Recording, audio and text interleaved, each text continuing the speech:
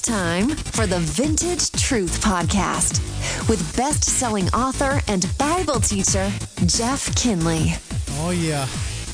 Hey, listen, we're coming up on episode 100 on the Vintage Truth Podcast, and I want to give away something. I got stuff here, and I want to give it away. So I want to give you something. I want to give you a chance to win a free book and some cool things like that. And the way to do that is to simply tell your friends about the Vintage Truth Podcast. Whether you do that on Facebook, Twitter, Instagram, whatever. I mean, everywhere, actually. That'd be great. And tag some friends, tag at least 3 of your friends, and also tag me in the post. And that will make you eligible to enter the drawing for a free book. And I'll mail it to you. I'll sign it to you and that type of thing. So anyway, it's all about telling God's people about stuff and uniting the body of Christ over the good stuff, over the good things. And I don't know anything better than God's Word. So tell your friends about that. Also, if you'd like to help the Vintage Truth Podcast for as little as $8 a month, go to jeffkinley.com, click on the Donate tab, and you can figure it out from there. It's very simple to do. And gosh, so many cool things are happening. This prophecy cruise that we're putting together that's ready to go, prophecyatsea.com. prophecyatsea.com. Go there. There's videos. There's all kinds of cool information of myself and 4 other dynamic speakers in this cruise next September the 6th through the 11th. It's going to be a blast. And anyway, traveling around a lot these days. I'm going to got back from San Antonio, headed down to Houston. Then I'll be in New Jersey, and after that Myrtle Beach, and then in Oklahoma, and just doing some really cool things, prophecy conferences and that type of thing. So excited. But hey, we're talking about the spiritual roller coaster that so many of us find ourselves on at times. And we talked about 3 of the causes for the roller coaster experience that we often find ourselves in the middle of. And we talked about unrealistic commitments made to God and how that puts us on the roller coaster. We talked about unrealistic expectations about spiritual fruit and growth. And I want to say a word about spiritual fruit before we move on. And this is kind of a little side podcast, okay, if you will. But, you know, everybody wants to grow spiritually. And I meet Christians all the time. In fact, all the Christians that I meet are like this. They really want to grow spiritually, but they don't know what spiritual growth is all about. I want to share with you real quickly just a couple of principles from Scripture about spiritual growth. And here's the first one, is that spiritual growth is more than just intellectual knowledge, all right? Now, if you've listened to me, if you've read my books, you know I am heavy on content, heavy on truth, heavy on theology, heavy on doctrine. I believe in truth. In fact, God does not change us unless he goes through our minds, okay? That's the way he made the human body. Truth comes to the mind and affects our spirit. It doesn't just happen without us knowing it. It has to come through our minds. We have to make a decision about it. But spiritual growth is more than just intellectual knowledge. 1 Corinthians 8:1, Paul says that knowledge by itself makes us arrogant. So you can be very smart. You can, and believe me, I've met a lot of these people who think they know something, and it just makes them cocky. But Paul says, but love edifies. So if all that you're seeking is just knowledge, you're just writing stuff in a notebook and it never really changes our lives or makes a difference, then you're not growing spiritually.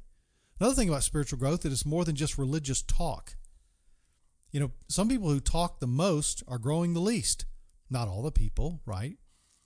But Jesus said in Matthew chapter 7, verses 21 through 23, he says, not everyone who says to me, Lord, Lord, will enter the kingdom of heaven. So Jesus, you're saying that not everybody that actually calls you Lord in this day and time will actually go to heaven? That's exactly right. In fact, Jesus said this. He said, many will say, the second part of the verse, I'm sorry. He says, but only he who does the will of my Father who is in heaven. And then he says, many will say to me on that day. What is that day? That's the day of judgment. Lord, Lord, well, there they are calling Lord again. Did we not prophesy in your name? So some people who are making these prophecies are not going to heaven. That's a shock, isn't it? because they're supposedly speaking for God. Then he goes on to say, didn't we not in your name cast out demons and in your name perform many miracles? You know, there are people who walk around today who think just saying in the name of Jesus is some sort of magical incantation, you know, some sort of abracadabra kind of thing that we get to do. I just, in the name of Jesus, I claim this or that. What do you mean in the name of Jesus you claim that? What is that? Jesus like a lottery ticket? Is his name like a lottery, some magic deal that you just wave over a situation and you get to claim it? I don't see that in the scripture. That's not what that means. To pray in Jesus' name does not mean that it's some hocus pocus kind of voodoo ritual that we do. Anyway, but some people think that, and they're going to be casting out demons, making prophecies, and performing many miracles, but they're not going to heaven.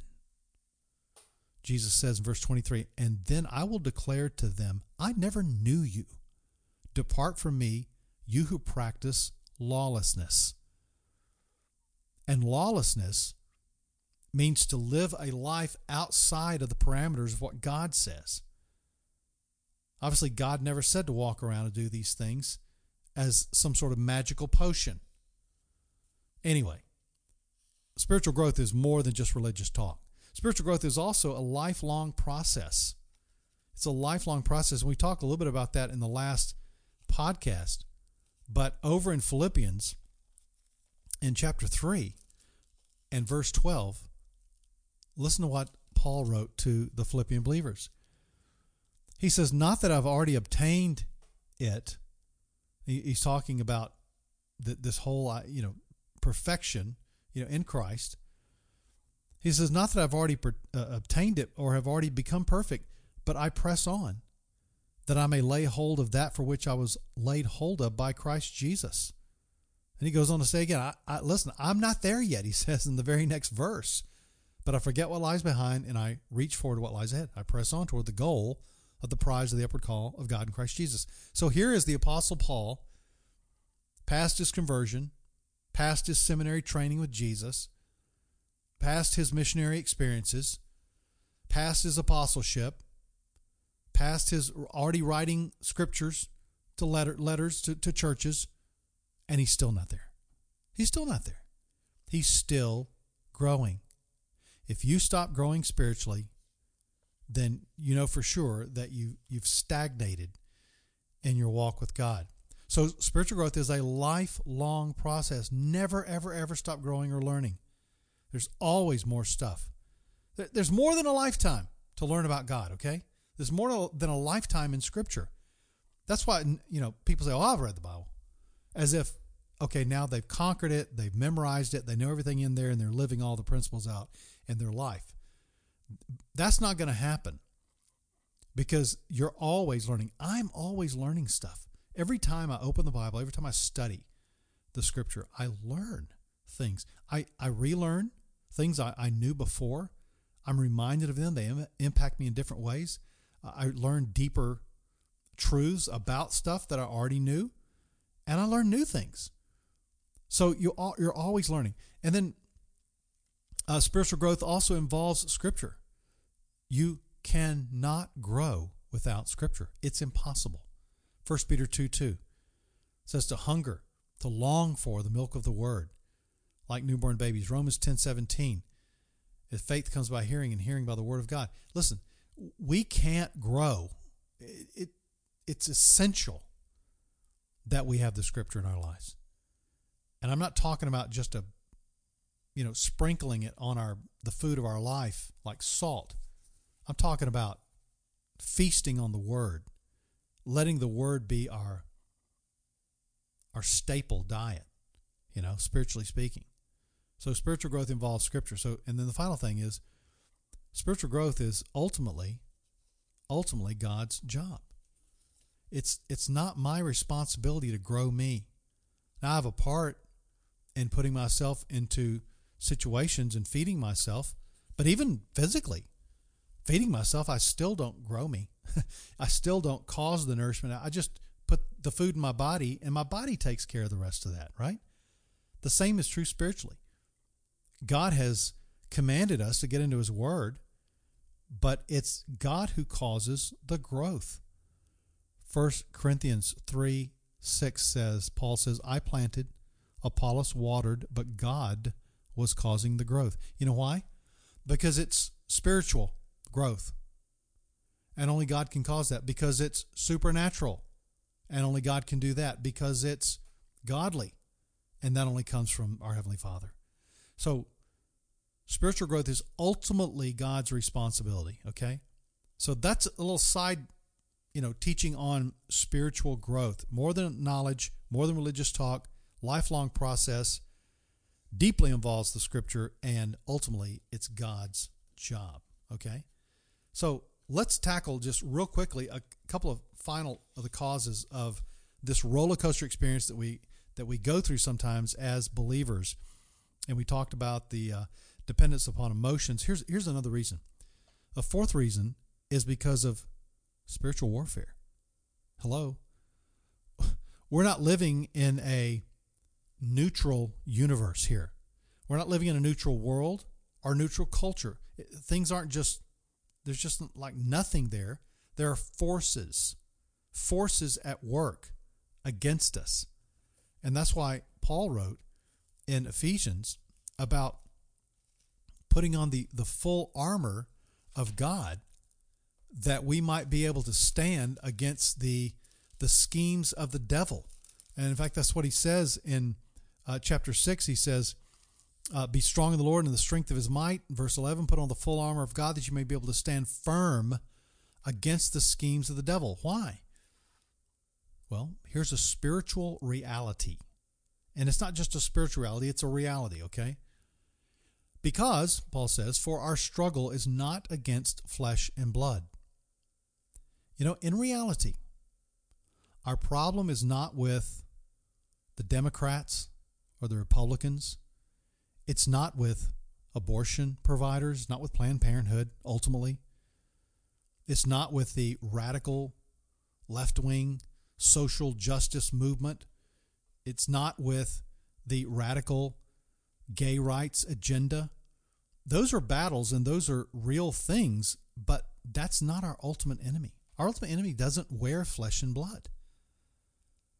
Our enemy is a spiritual entity known as the devil, Satan, our adversary.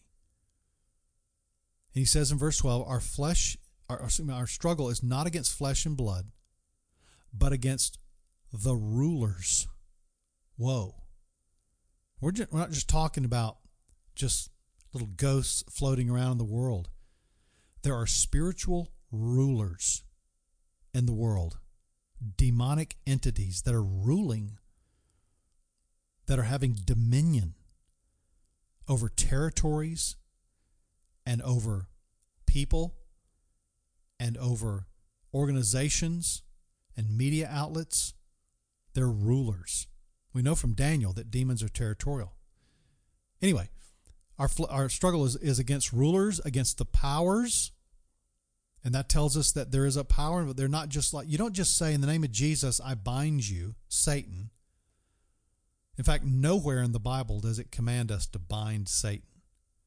And the only time we see Satan being bound, an angel does it in Revelation and binds him for 1,000 years during the millennial kingdom. That's the only time Satan is bound. Just because you say in Jesus' name, I bind you, Satan, he didn't just say, oh, no, I'm bound. I can't work now. He's still alive. He's still working. If you want to, quote unquote, bind Satan, then do what James 4 says. Resist the devil and he'll flee from you. Draw near to God and he will draw near to you. Resist the devil and he'll flee from you. That's how you get rid of the devil and his influence in your life at that moment, for as long as you are drawing near to God. But there are powers. And then it says, and against the world forces of this darkness. World forces. So Satan is not just working over there in them Muslim countries. He's not just over there working in dark places, atheistic countries or what. He's working all over the world. Then it says, against spiritual forces of wickedness in the heavenly places. So there are invisible spirits in the world today that are inciting evil and wickedness. That's their job. It's not just their job, that's who they are. They can't not do that. Demons can't be nice. They can only steal, kill, and destroy and lie, just like their father, their spiritual father, the devil. So spiritual warfare, friends, that's another reason why you're up and you're down, because you're under attack. You're under spiritual attack. Sometimes that's the last thing I think about. Sometimes I'll think, well, gosh, maybe I just need to eat a candy bar or something. Or, maybe things aren't going well in the ministry, and, just donations are down, or, I'm not writing a book right now, or whatever. And or I'm experiencing this depressive thoughts, or then suddenly I just wake up and go, wait a minute. All the thoughts I'm thinking are unbiblical things. These aren't even coming from me. I'm under attack. It's a spiritual warfare. You forget sometimes you're in a spiritual battle, don't you? And yet God wants us to remember that we're in a war here between good and evil, between God's people and and the spiritual forces of darkness that are out there. So don't forget you're in a battle. Spiritual warfare is a big cause of us being up and down. In Ephesians 6, beginning of verse 10, and going all the way through about verse 19, I believe, 19 or 20, you can see how God wants you to battle that. We can talk about we can do a podcast, some podcasts on spiritual warfare and the armor of God here. That's pretty cool stuff there. Anyway, and then another reason why we have these ups and downs, these spiritual ups and downs, roller coaster experiences, is because, quite frankly, we have short memories. Yeah, you say, what do you mean by that, Jeff? Well, I mean, we forget. We just forget the things that God has done in us. We forget what God has done for us. For example, we forget our position in Christ. And during some of our low valleys of life, some of the things we need to remind ourselves of are the things that God taught us during the times we weren't in the valley. Now, there are things to learn in the valley, okay? Don't get me wrong. But we need to call upon the truths that we've been taught. And you know what? That's exactly what David did. When you read the Psalms, David's always like talking to himself. Bless the Lord, O my soul, and all that is within me, bless his holy name. Or I will say to my soul, hope in the Lord. Have you ever done that? Sometimes I'll say to my Kinley, hey, dude, straighten up here. Or, get your head right on this thing. Look up. Look at the stars. Look what God made for you. Or look at this scripture. Or look what God has done in your life. Or, like the other day I was talking to my wife and I just said, sometimes I forget that all these things that God has done through me. I just think of myself as, I'm Jeff. That's just me. But, people say, oh my gosh, you've written over 30 books. You've traveled the world and you've done all these things. And I just go, oh yeah, I guess so. I don't think about that kind of stuff. And I need to think about that because that's what God has done in my life. And I need to be more grateful for that. But let's go a step deeper, can we? Just for a second. One of the things that we have a short memory about is about our position in Christ.